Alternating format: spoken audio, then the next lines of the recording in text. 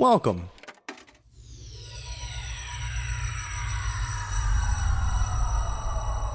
to Arcade Audio.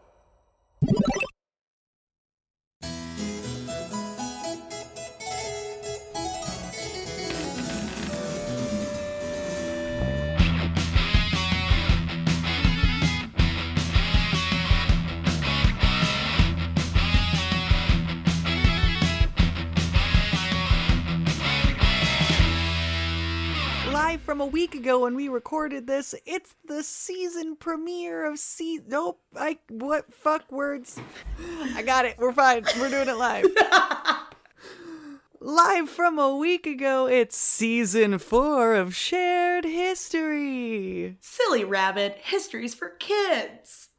History knows no age limits, Cass. No, and you know what? History, I feel like some people think that history is a little too unsavory to teach children. And you know what? It is. And maybe we should teach them that anyway. Because if you don't want to teach unsavory history, don't make unsavory history. Make it sweet.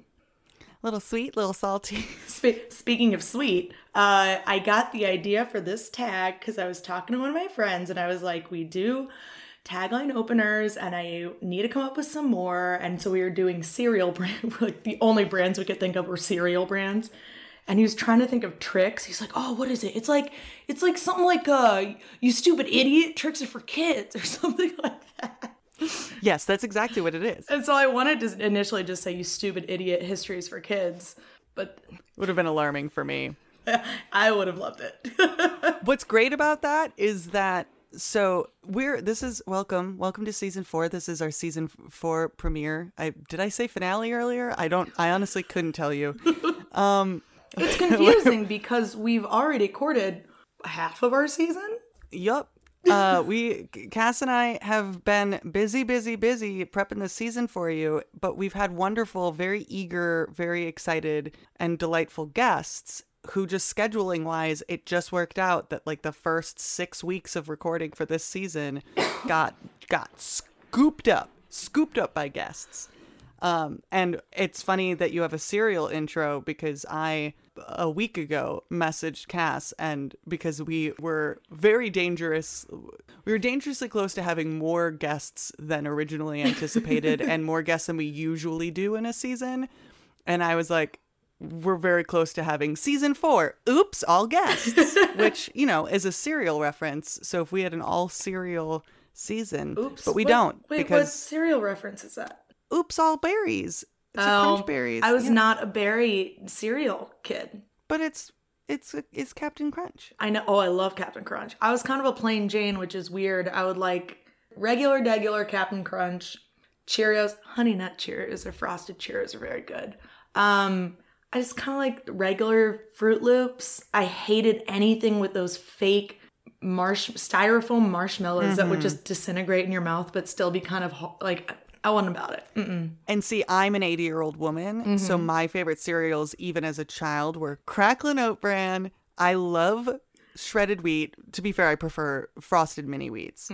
But Cracklin' Oat Bran and Raisin Nut Bran are my jam. I've gotten really into Raisin Bran because I had really bad cholesterol because I am a 65-year-old man.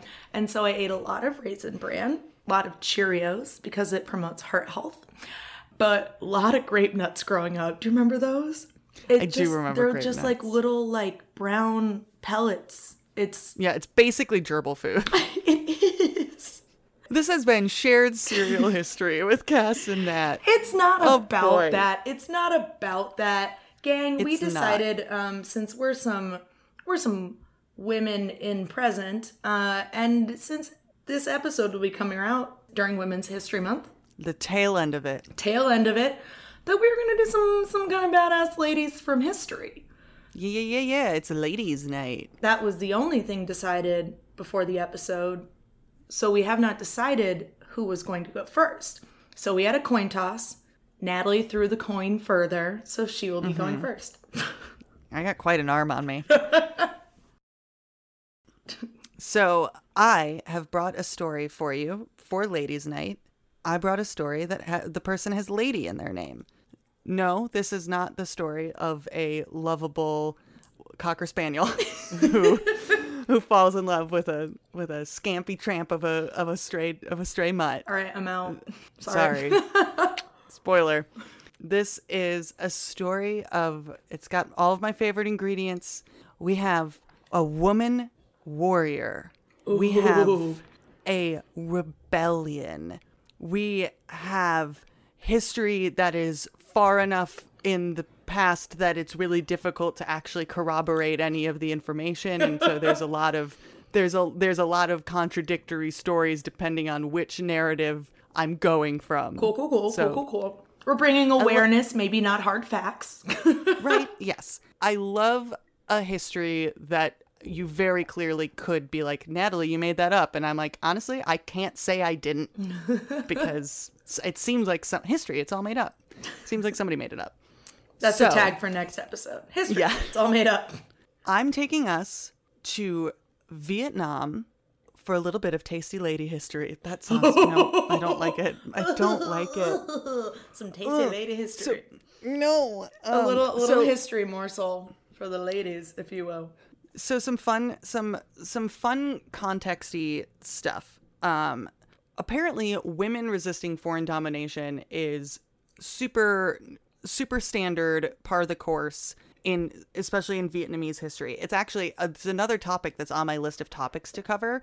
The story of the, and I looked up pronunciations, so I hope the Trung sisters, who are two sisters who are also badass lady warriors, who are basically credited with the like existence of Vietnam as a nation today after they led. Yeah, like modern Vietnam / Vietnam just as its own independent nation. Historians and scholars basically say that Vietnam as a nation today may not have existed had it not been for the Trung sisters, because they led the first national uprising against the Chinese in, I think like 40 AD CE. And that became very, very popular to do, just rising up against the Chinese after that. Yes. It happened a lot in a lot of places, but also just like a lot in Vietnam. Because China just kept being like, no, it's ours. And they were like, but we're not though. So the trend starts in 40 AD. So maybe my topic today was inspired by them, though she is listed in a few sources as a Vietnamese Joan of Arc, which, heavy sigh for European gays, and the fact that she was doing this hundreds of years, thousands of years, I think over 1,000 years before Joan of Arc. I'm sorry, when you said heavy European gays. Yep, I was like, what do European homosexuals have to do with this? This story is everything. Very in-depth. It is far-reaching. We are challenging gender norms and sexuality and rebellion, but no, that's... I mean, maybe, but yeah, the Europeans hadn't quite made it to China or Vietnam in 40 CE, or when our story begins, which is like 200 years later. I'm going to try and tell you about Lady Zhu because, it's difficult to corroborate from point of view to point of view. Who knows? Everything's made up and the points don't matter. So a little history background. I mentioned the Trung sisters leading a rebellion against the Chinese 200 years. This is 200 years before Zhu was even born. Despite that momentous history, Vietnam is still under Chinese rule when our story begins. Over this whole expanse of time, the Vietnamese are not exactly thrilled about the Chinese domination or their campaigns to assimilate the natives of, in their words, to civilize the natives of Vietnam. Okay. And so there's a lot of rebellions that are organized during this time. One of which being led by our lady, she's also sometimes referred to as Ba Tru. First and foremost, her name was probably not Lady Zhu. Some sources, so like first things first, we don't even know her name. The asterisks are starting early. Yes, early and often. Allegedly early and often. Some sources refer to her as I said earlier, Zhu Tichin, but her name has been lost to history for the most part. So timeline-wise, we're roughly around 225 CE. None of my sources necessarily totally agreed about timing, and I'm going to be honest, I was reading like 5 different sources, and they would each say different years sometimes, and nothing made sense. So I think we're around 225 CE. Our heroine, our future heroine, is born to a wealthy family in a small village in Vietnam, probably a pretty cozy household until her parents died when she was a toddler. Oh no.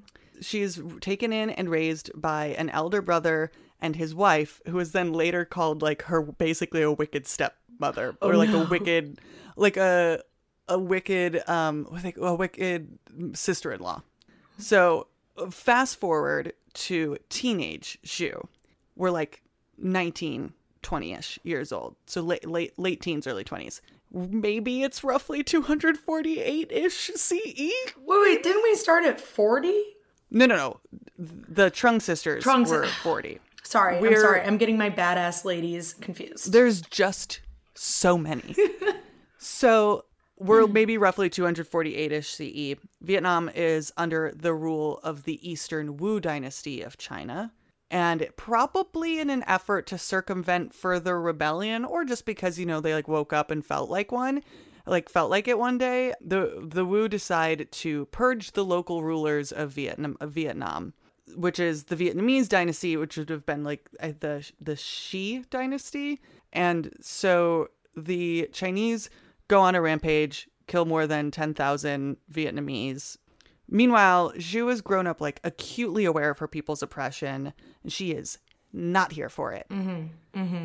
According to an early 20th century book, A Brief History of Vietnam, she is also not here for her sister-in-law. I'm against the Chinese civilization and my sister-in-law. My sister-in-law. So in every source, it's just like who she kills. She kills her sister-in-law, and then we just don't talk about it. Like some sources are like she goes to the mountains, no reason, and other sources are like she kills her abusive sister-in-law, and then runs off to the mountains. And I'm like, these are 2 very different narratives. I mean, she's in the mountains either way, but very important. Yeah, thing that we're missing the means to the end seems important, but apparently we don't care about that. We're in the mountains. In the mountains, she gathers a band of like over 1,000 followers who rally around her. Her brother follows her to the mountains, not to be like, excuse me, you killed my wife, but apparently to just be like, yo, sis, maybe chill. Like rebelling is dangerous. I don't know. Maybe get married or something instead. Oh, I bet you love that. Yeah. Well, this is why I was like, oh, I'm so excited for this story. This is what she is quoted as saying to him. I have this quote 3 different ways because sources, but I will read I'm trying to figure out which one is the most badass way. Whatever. I'll read the 3 different ways. They all kind of they have the same broad strokes. Quote, I only want to ride the wind and walk the waves, slay the big whales of the eastern sea, clean up frontiers and save the people from drowning. Why should I imitate others, bow my head, stoop over to be a slave? Why resign myself to menial housework? Or, she says, I want to ride the storm, tread the dangerous waves, win back the fatherland, and destroy the yoke of slavery. I don't want to bow my head working as a simple housewife. Or, she says, I'd like to ride storms, kill orcas in the open sea, drive out the aggressors, reconquer the country, undo the ties of serfdom, and never bend my back to be the concubine of whatever man. I'm gonna pick door number 3. Either way, metal as hell. Also, her like to-do list is really intense. She has shit to do. Riding the waves is number 1. Gonna ride storms. I'm gonna ride waves. I don't know why, but I'm gonna kill orcas. They looked at me wrong once, so I gotta kill. They're very dangerous. And then I'm gonna smash the patriarchy, rebel against the oppressors, and why would I get married and be a housewife? I have things to do. So I love that she put that at the energy. End too. All this badass stuff. So no, I guess that means I'm not gonna get married, bro. Yeah, How did that work out for you, brother? Your wife is dead. Your wife is dead. I may or may not have had something to do with it. You're welcome. I freed you. She's starting to free people already. Right? Hey, the rebellion starts at home. You gotta make change at home That's grassroots first. right there. Hey, Nat, can we make this quick? I have to go check on my sponge. Your sponge? Ugh, you've been binging Bake Off again, haven't you? 4 words. Paul Hollywood Soggy Bottom. Okay, well, when you're done with amateur hour, the adults will be over here ordering cakes from the pros at ECBG Cake Studio, because they make specialty cakes for all occasions. We're talking custom birthday cakes. We're talking jaw-dropping wedding cake masterpieces.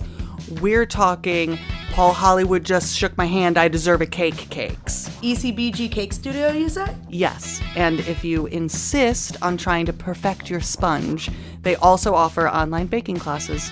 So follow at ECBG_studio on Instagram or visit their website, ecbgstudio.com. So she gets this band of 1,000 followers. There are versions of it. So okay. Either way, she says this to her brother and he joins her rebellion, or he gathers his own army and then they join forces. It's very confusing from source to source. In some versions, he actually led the original rebellion, but then Lady Zhu is so ferocious and brave that the soldiers all promoted her to their leader and were like, but she though. So in either case, now there's a army in the mountains led by this powerful sibling dynamic.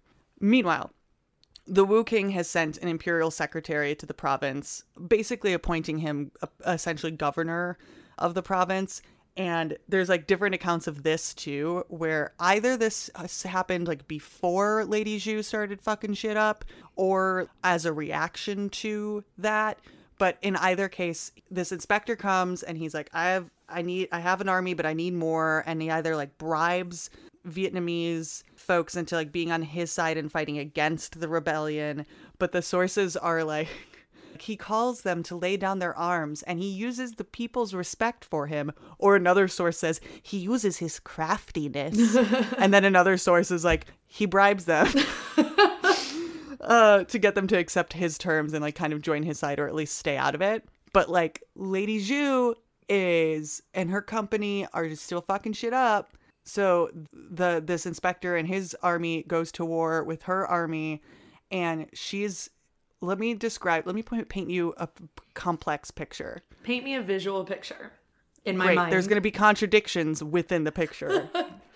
She's described as riding into battle on the head of a war elephant. What? Wearing either a yellow tunic or golden armor, depending on the source. I'm okay with either. Yellow makes A yellow it pop. tunic, a poor man's golden armor. And but she would adorn her hair with golden hairpins. She wore shoes with curved fronts or luxurious ivory clogs. Which please somebody get me luxurious ivory clogs. They can be Crocs. I won't be mad about it. But she's wearing yellow or gold and she's adorned and stands out because she wants people to know who they're going to battle with. Because after the Chinese underestimate her at first, but then it's said that she basically struck fear into the Chinese army with her fierce gaze. She's also described the visual gaze. Yes, She just also didn't the have visual these gaze. fierce yes, let's go. That's her whole army. I would just love that. Fierce gaze. She's also described as being over 9 feet, 3 meters tall, with a voice which sounded like a temple bell, and having 1 yard, 1.2-ish meters, long breasts, which she tied behind her back. What?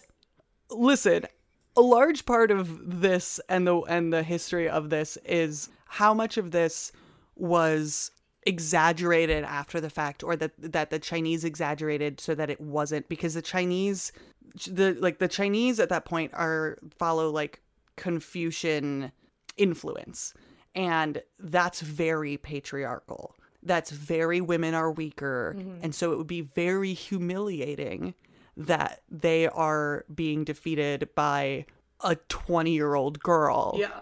So some of it's probably like, it's like how much of this was the like Vietnamese as like holding her up as more legend and more like goddess than human, than mortal, and how much was like the Chinese being like, oh, no, but you don't understand. We weren't defeated by a 20-year-old girl. We were defeated by a 9-foot-tall, bellowy voiced woman with long breasts.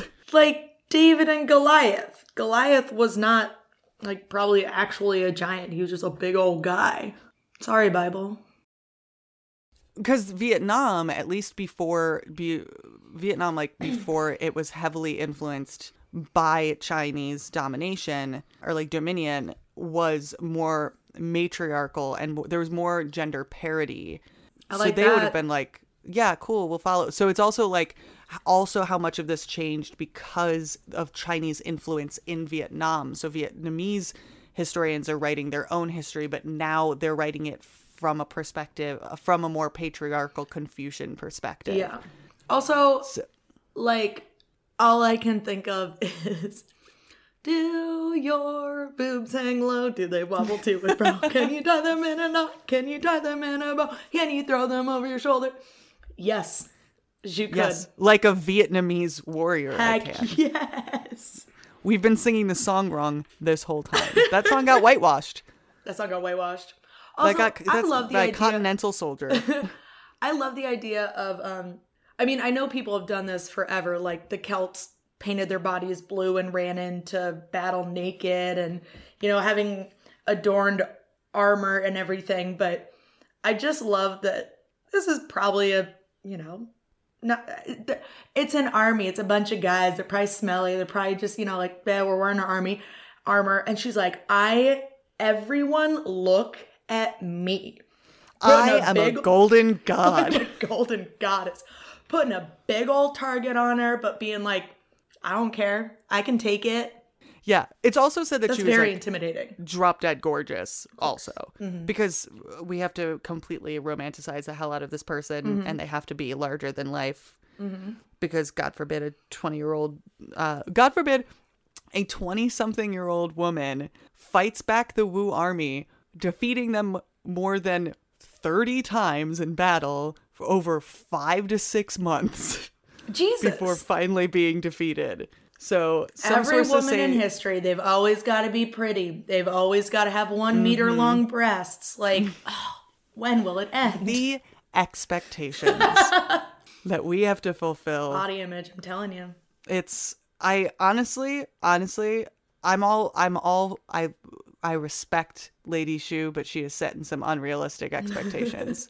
Like, I can't, nor do I want 1.2 meter long breasts. Like, I can't, it's the description of it. Anyway, she kicks some serious ass. One source said suggested that the inspector governor whose army she's like battling a lot of this time was only sent to the province in the first place because the emperor was like, felt like he was being humiliated by Xu's rebellion. Some sources say that she died in battle. Others have her fleeing to a commune and then later committing suicide, which parallels to the Trung sisters also commit suicide. They, I think, jump in a river. But like I said, like the sources are all over the place. And perhaps most notably, there are Chinese sources from the time that mention a rebellion in Vietnam. They do not mention that rebellion was led by a woman, though, like I said earlier, that's scholars and historians are like, yeah, probably because China adhered to patriarchal beliefs, which would have made recording defeat at the hands of a female warrior. You gonna make yourself look untenable. good in the history books, and if you think being beat by a woman makes you look bad, you ain't gonna say it's a woman. You're gonna leave that out just a little bit. But yeah, I just really liked her story. And she, in Vietnamese culture, like since then, she basically raised to like goddess status. Like I said, like they basically made her and immortal. It was easier. It was maybe easier for them to continue to celebrate her military prowess if she was determined to like be basically superhuman. She would have been 23, I believe, when she died. And there's a tomb and a temple that I want to say that like the Vietnamese ruler at that time, or maybe just after that time, commissioned for her. And also, I don't know why there's a character in Watchmen named Lady True, but there is. So that's the lady that I'm bringing to Ladies' Night. What a lady! She's gonna outdress you and make you feel bad about yourself. But also, she's going to tell you that you kick ass and make you feel good about yourself. While she's riding on the head of a war elephant. Mm-hmm. Let's never underestimate that. She's that friend who you're like, I don't want to go out with you because you are like too attractive and like too perfect. But also, you are my biggest cheerleader and you make me feel invincible. Mm-hmm. So it's really being pulled in two directions. Yeah. Much like Lady Shoes meter long kids. That was so cool. I love that. I just love like women military history. Mm-hmm. It's so cool to me. And I think it's because there is a lot of it, and it's either not talked about or, like in this case, it's not written down because either A, people don't want to look like fragile masculinity, or, you know, they alter it. Usually the fragile masculinity thing. But like, think about how many like badass like warrior women like we've talked about on this podcast, or like women in war, and I feel like all of them have been basically like mystified. That's not the word that I want. Mythologized? Yes, thank you. They've been like mythologized while they were alive or like posthumously. Yeah. Well, and like, especially if we're talking about 248 CE ish, give or take 50 or 100 CEs. With how little we know about that time and little information we can have, you know, hard facts, whatever, anywhere in the world, and the whole like patriarchal bullshit. We're not going to talk about women because it makes us look bad or makes us feel bad. The fact that her story survived in any form, legend form, whatever, is just a testament of how like significant she is. Like, this is the kind of stuff that gets buried either because of time and lack of, you know, means of recording information, or intentionally hiding it, getting rid of it. So the fact that survived and is still so clearly very important to Vietnamese culture, that's like really fucking impressive. Yeah, historians basically like draw a straight line from the rebellion of the Trung sisters to Lady True to Vietnam like successfully rebelling and becoming an independent nation, even though it was like hundreds of maybe 1,000 plus years after either of their times. Yeah. That it just like it was another person to help keep the fire of rebellion and the fervor for independence alive. So, well, it sounds like Lady Zhu crossed a lot of stuff off her bucket list. I don't know. I still don't know about the orcas, but I wanted to see her wrestling an orca. I'm gonna jump like super modern, and by super modern, I mean I'm glad that I won the coin toss. Then. You did. It works from a chronological perspective. By super modern, I'm talking about someone who's still alive, someone who's still working, someone who's still doing the dang thing. But I'm allowing it because it's making history. And you're allowed to talk about people who are still alive. Yeah, like, exactly. We've done it before. Yeah. So I'm going to tell you about Maestra Jessica Bejarano. She created the San Francisco Philharmonic, and she conducts it. It's a community orchestra. Basically, I have a friend, Heidi Jostin, who, I don't know if you know her, Natalie. She does a lot of stuff in Chicago comedy and whatnot, but she's a composer. She's worked with Kerrigan Loudermilk on Broadway. Yeah. Big swoon. Yeah, big ol' swoon. She, get her on the fucking show, Cass. It's like I'm introducing a guest. She transposed everything for The Who. They did a big, like, concert thing where they had a full orchestra and she had to, like, transcribe everything from, like, the rock music to the orchestra to all the bullshit. Like, she's phenomenal, and she's a big proponent of women in classical music, historically and now. And being a transcriber or a composer is really fucking hard, and there's so much glass still to be broken in the ceiling. So I get super excited about this topic because it's something I didn't really know about until Heidi was talking about it.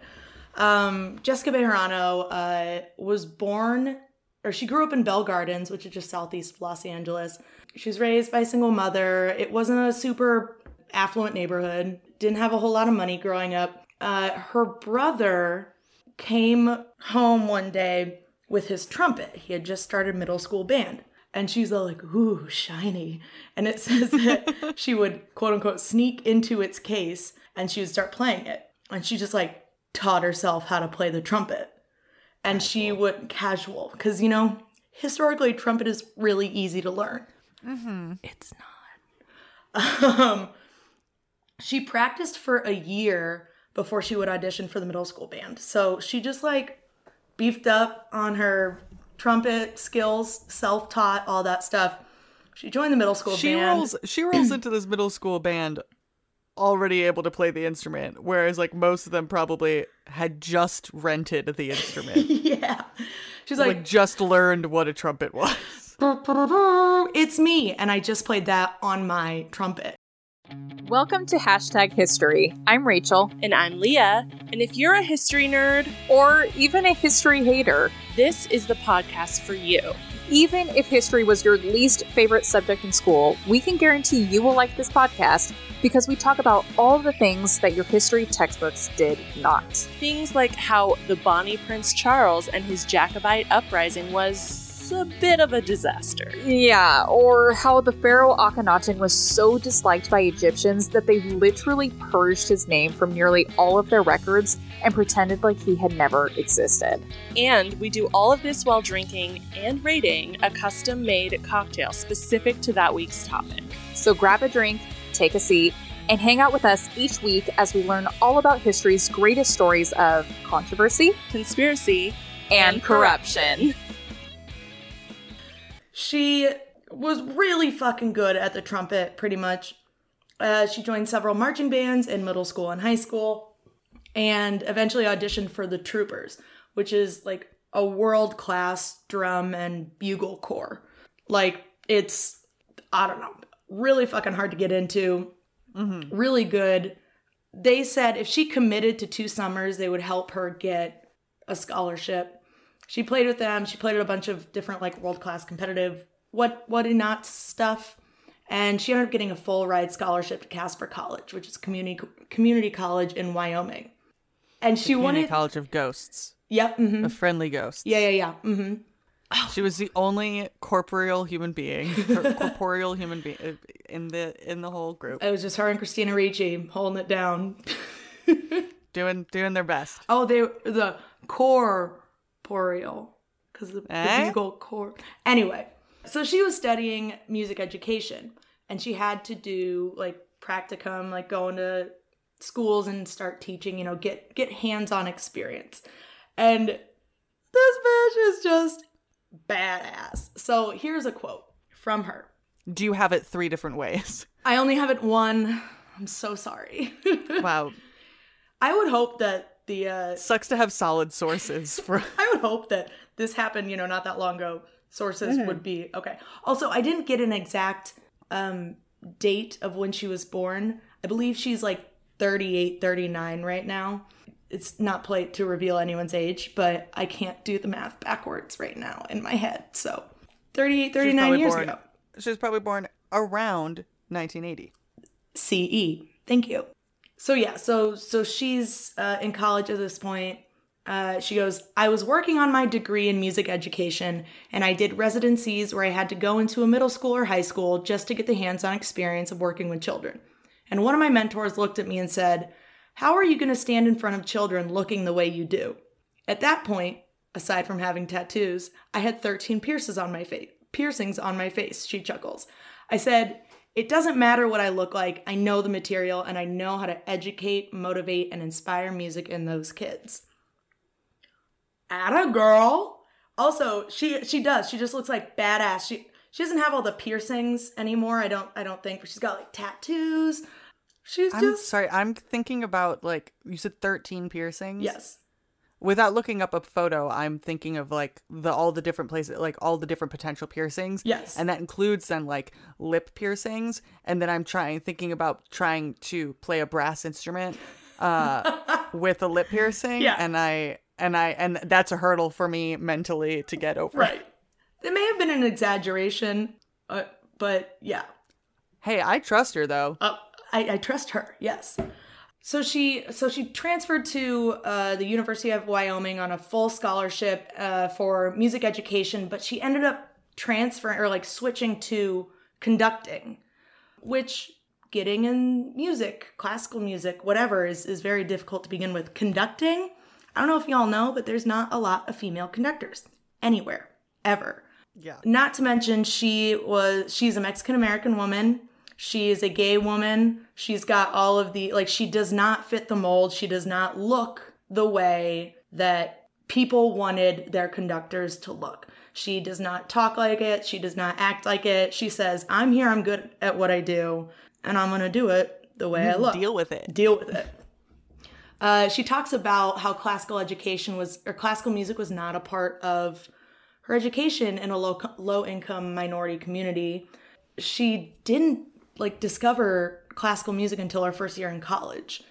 And she had to fulfill a trumpet requirements for her college scholarship. So she had to play in ensembles, and some of them were classical music. In an interview when she was being asked about her introduction to classical music, and when asked if it was exclusionary to her, she said, yes, I didn't discover classical music until my first year of college. In order to fulfill my scholarship, because I was a trumpet player, I had to play in a few ensembles. I sat in the orchestra, and I remember it was Beethoven's Fifth Symphony, Smetana, the Moldau, and a Vaughan Williams Requiem, just like musical talk. I don't know what it means. And I remember just sitting there blown away. I was like, where did this come from? Where has this been? It was like the music was already ingrained in my body. It just needed to be activated. Which I think is so cool and so kind of disheartening at the same time. It feels like classical music is this isn't for you if you're not white, European, and that certain people just it feels out of reach. Out of reach. And if you're not educated or whatever, it's you won't really understand this. Nah, that's not true. People just aren't exposed to it. And she was just felt this connection immediately. And then she said she had this epiphany that she wanted to be a conductor. I have all this from an interview from her. And so a lot of quotes. She says, if I had stopped for a minute and been okay, let me do some research and look at the history. How many women are in this field? What does it look like? Let me Google image search conductors, and every icon, every emoji, every bit of clip art and every stock photo and every real photo will show me a white man.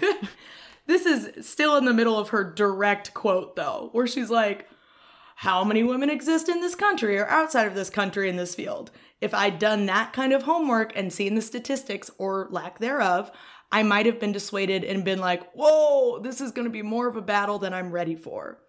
So she basically said if she had known how difficult it was going to be, she would not have done it. She probably would have been talked out of it before she even started versus then getting to do it. 100%. Training in it, learning it, learning her own worth and value in the field, and then being armed with that, going into places and being but I'm doing this though. I'm going to do it anyway. Which it's interesting because she says I probably would not be doing this if I had researched at all, but she wanted to do it so badly. And once she had kind of had this epiphany and committed to it and found the passion for it, she says then anytime someone was no, you can't do this, it just fueled her more and more and more.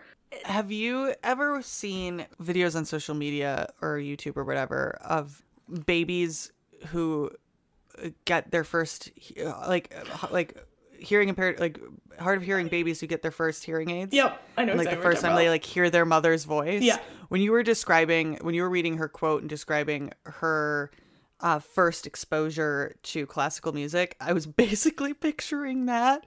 That's what I was seeing in my head, but like not a baby, a grown woman just hearing like love for the first time.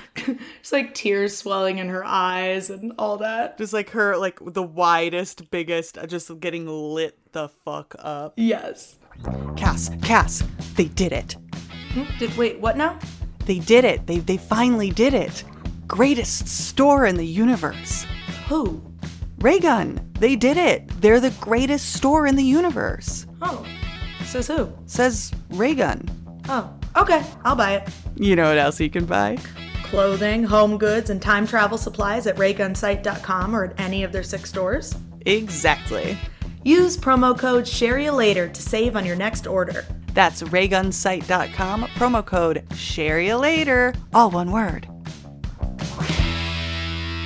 What's interesting is she started in music education and she ended up going into conducting. After she graduated from University of Wyoming, she was going to get her DMA, was it Doctorate, Master of Arts, Musical Arts. She's going for like her PhD in conducting, which you can get a PhD in just conducting. And she got into, after touring around like Russia and all through Europe, conducting for different symphonies and orchestras, she got accepted into a school in South Carolina. At the same time, got offered a $2,000 a year job for an orchestra in San Francisco. She says she talked to all of her mentors and all of her friends. She's like, do I go to this prestigious doctorate program for my passion, or do I take a $2,000 a year conducting gig in San Francisco? And everyone, I almost want to be like, you got bad friends. They're like, take the $2,000 a year job.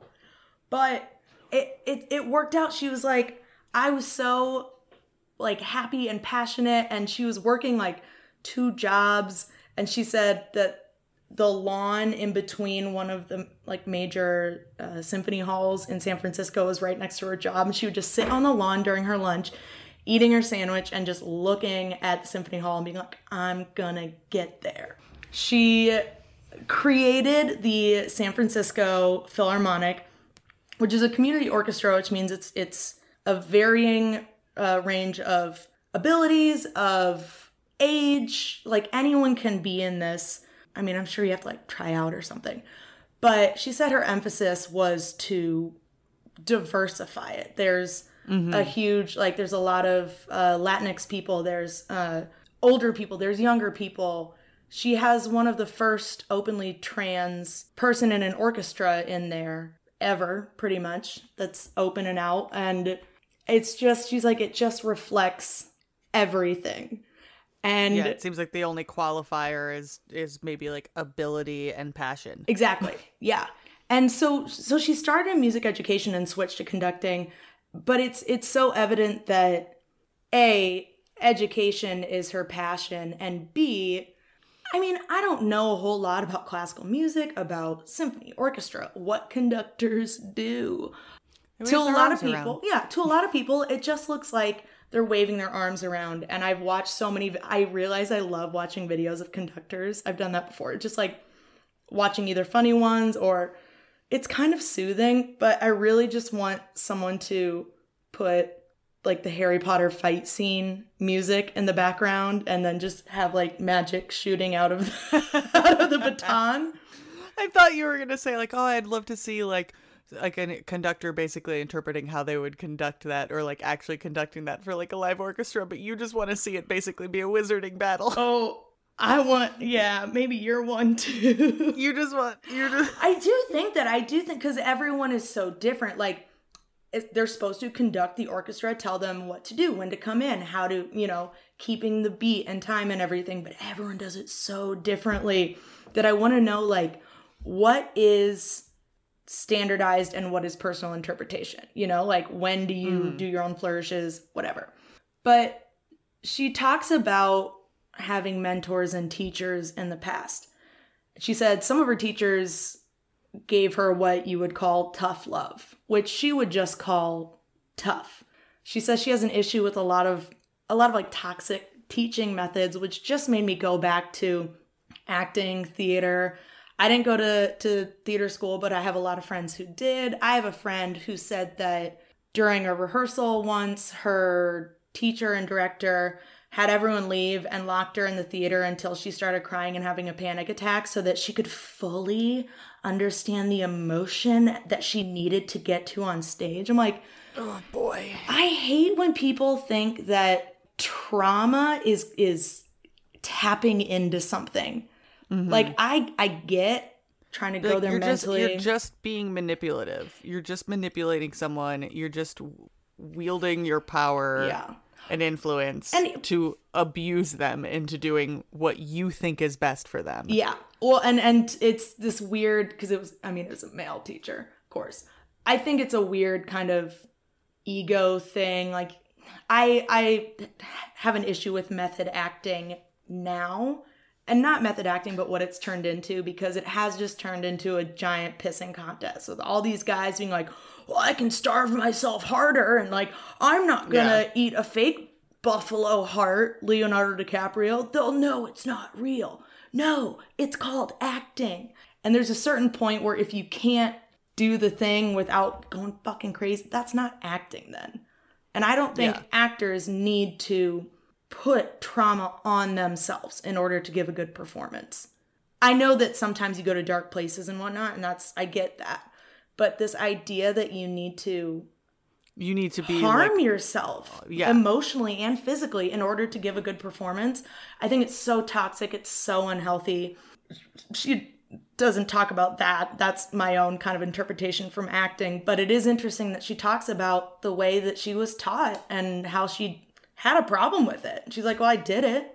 I learned from them and I, got through it. But I don't want to berate someone in front of everyone over and over and over, telling them how bad they are, that they're not doing it right, because that makes you feel bad. I want to motivate and encourage. And I think there's a difference. I mean, there definitely is a difference. But I feel like most of the time people think, oh, it's just like hippy dippy kumbaya. No, like you can be like stern and like, I need something from you and do this thing, like draw something out of someone without being like, you're a worthless piece of shit. No one loves you. You can set expectations and like push someone to do maybe more than they think that they're capable of without literally tearing them apart in the process. Yeah. Like build on what is there. Yeah. Don't tear them down and then be like, here are the cornerstones and the foundation blocks that I think you need. Yeah. And I mean, and I had a lot of coaches and teachers that I think you can be hard on someone to a certain extent, but you don't need to be like making people cry and traumatizing them. Yeah. And she knows that she's an educator first. And when she was talking about like her education and like her devotion to like leadership and bringing the best out of people, it made me realize that like the conductor, that's what she studied, essentially. Music education. She's the leader of them. I don't know. I feel like when I think of conductors, it's usually just like, I'm in charge, stay on time, whatever. But you really have to know each member of your ensemble, draw them out, make them work together. You're coaching. And she's just a badass. And I watched videos of her conducting the San Francisco Philharmonic. While she does that job, she also teaches at a private high school that's got like a really prestigious program. And there's a video of her she's a guest conductor. It says at BMMS, Black Mountain Middle School. I'm guessing that's in Wyoming. And she's like talking to the kids and she's like, this is where I'm from. This is what I do. I've been all over the world conducting, like music can take you places, yada, yada, yada. Kind of being like, I did this, y'all can do it. And it's like a middle school orchestra. I'm just looking around and I don't know. I just have such low expectations for children with instruments, especially violins. I've just heard such bad screeching. Oh, no. So, but she's like, I'm taking this seriously. I'm like doing that kind of where they stand up tall right before they start conducting. And then she says, all right, we're going to start at measure 80, FFF. That's really loud. That means it's not fortissimo, but it means you play it at the loudest you possibly can. She's like, give it all you got. And then she like does her first like downward swoop and there's just this huge noise and like the orchestra is really good and like the violinists are fucking shredding. And I was like, okay, I'm an asshole. But either way, I'm the problem. Either way, I love that she was like, I'm conducting a professional orchestra. Like that's like how she was treating the kids. That's how she was going into it. It was really cool to see that. And we also love a living history moment. I love a living history moment. And so I wanted to do a female conductor and I kind of Googled like list of female conductors. Like, where do I start? I know that there will be a finite list because patriarchy. And there's women in further back history, but this was just, I just thought she was really cool that she's doing it now, that she's making history.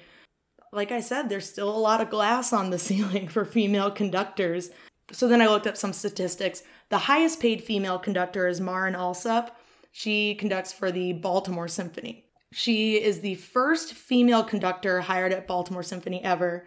And it's the first time they've paid anyone 7 figures for that job. She gets paid over $1 million. They've never paid anyone, let alone a little woman. She's like the highest paid female conductor. She's of the top 10 highest paid conductors currently living, which is pretty impressive. Get it, girl. It, Maren. Jessica Bejarano talks a lot about being gay and coming out and whatnot. And there's this article where she's in an interview. She goes, when I found out Tchaikovsky was gay, and I was like, wait, what? I stopped everything. I was like, wait, Tchaikovsky was gay? And then I was like, I have to do a side Google. Yeah, she just like brings it up right in the beginning, but it just made me laugh that I stopped everything. It was like, I need to know about this now. But that was a barrier for her because, I don't know, it's a barrier. The way she looks, the way she presents herself, the way she lives her life. It's like, we don't want you swirling a baton in front of people because only straight white dudes can do that, apparently. Yeah. Preferably with crazy, wild hair. The wildest hair. Maybe a bow tie. Mm-hmm. Mm-hmm. So yeah, I think female conducting is super important, super cool. No one knows anything about it because there's just not a lot going on. And women in classical music right now, there's so much disparity.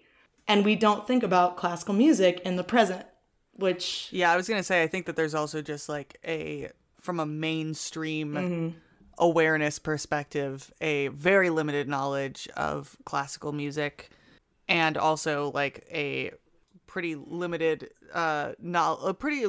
recognition and respect for conductors. Both of us coming in hot with ladies who are just like, I will wield the weapon of my choice. Be it a sword or a baton. And you cannot stop me. I have things to do. I cannot be troubled with being a little housewife. Which, like, no disrespect to housewives, but these ladies had other things very specific things that they both wanted to do. Like killing orcas. Also, I forgot to mention, Jessica conducts all of her performances on the head of a war elephant. So I can't believe I left that out. I'm so sorry. I feel so silly. But please tell me about her clog collection. How luxurious are her clogs? Ivory clogs. We're coming to this season hot. I'm so excited. So we had Lady Chu Lady Zhu, who may or may not have she existed. It's just like and then somebody who it's like we know the narrative because it's still unfolding around us. She's telling us from her own person. Yeah. Very different. And yet, were they that different? Are they that different? And I'm so excited for this season, y'all. You guys have no idea. I mentioned earlier we've had some wonderful, eager guests. We're obviously still recording this season, but because we've recorded so many of our guest episodes, we can give you a little teasy tease, and we can tell you that we have, what do we have? We have academics, we have playwrights, we have screenwriters, we have actors, we have activists, we have Scots. We have Scots. To that end, we have our first international guests, more than one. It's just such an exciting season. We've loved all of our guests, but we're just always excited to grow the Shared History family, and we can't wait to share these episodes and these guests with you and their stories. And I mean, I'm having a sincere and heartfelt moment. I know it's not what you guys expect from me, but it's so exciting to be in season 4. At the time that we're like recording this and beginning to release this season, we basically started recording Shared History 2 years ago, like around this time of year. I think it may have been February. And so it's just so wild to be on season 4. So wild that we've recorded so much of it via Zoom these days. Yeah. But that has had its merits in opening the doors and letting us have guests in very different time zones. So, and this season is very indicative of that. I think we've recorded with one local to either of us local guest. Local time zone. Yeah, one central time zone guest this whole time. So we hope you enjoyed our season premiere. As always, please go rate and review on Apple Podcasts. If you never had an iPod and never had an iTunes account, I bet you know somebody who does. I bet you know somebody who has an iPhone and every time they text you, it says like emphasized such and such text or so-and-so liked such and such text. It drives me insane. And they yell at you for having the green bubbles. That's how dare I tell them to leave a review on your behalf. What are friends for if not reviewing your favorite podcasts for you? It really helps tremendously. It really helps other people find the podcast. And, it helps us feel good about ourselves when we're in the middle of a global health crisis. We need it. We just need like a little bit of serotonin. Just a little bit of like serotonin, dopamine right into my veins, please. If you guys need some serotonin and dopamine right into your veins from your eyeballs, we are going to have so many visuals for this episode. And I will be posting a video of Jessica conducting. Hundo P. Absolutely. And a video of Lady Shu. I don't want to go anywhere if I'm not riding on the head of a war elephant, and I'm kind of mad that that's not a form of transportation available to me. But you'll be able to see all of those things on our social medias, on Instagram and Twitter @SharedPod. And as always, please, we welcome your questions. We welcome your corrections, and we always welcome your suggestions of stories you want us to tell on future episodes. We'd love to hear it. You can send those to us via email at sharedhistorypodcast@gmail.com. You can also DM us and be like, Natalie, you can't pronounce Vietnamese names, and I try. But we welcome it all. Welcome to season 4, BBs. And as always, share you later. Thank you for playing Arcade Audio. Play more at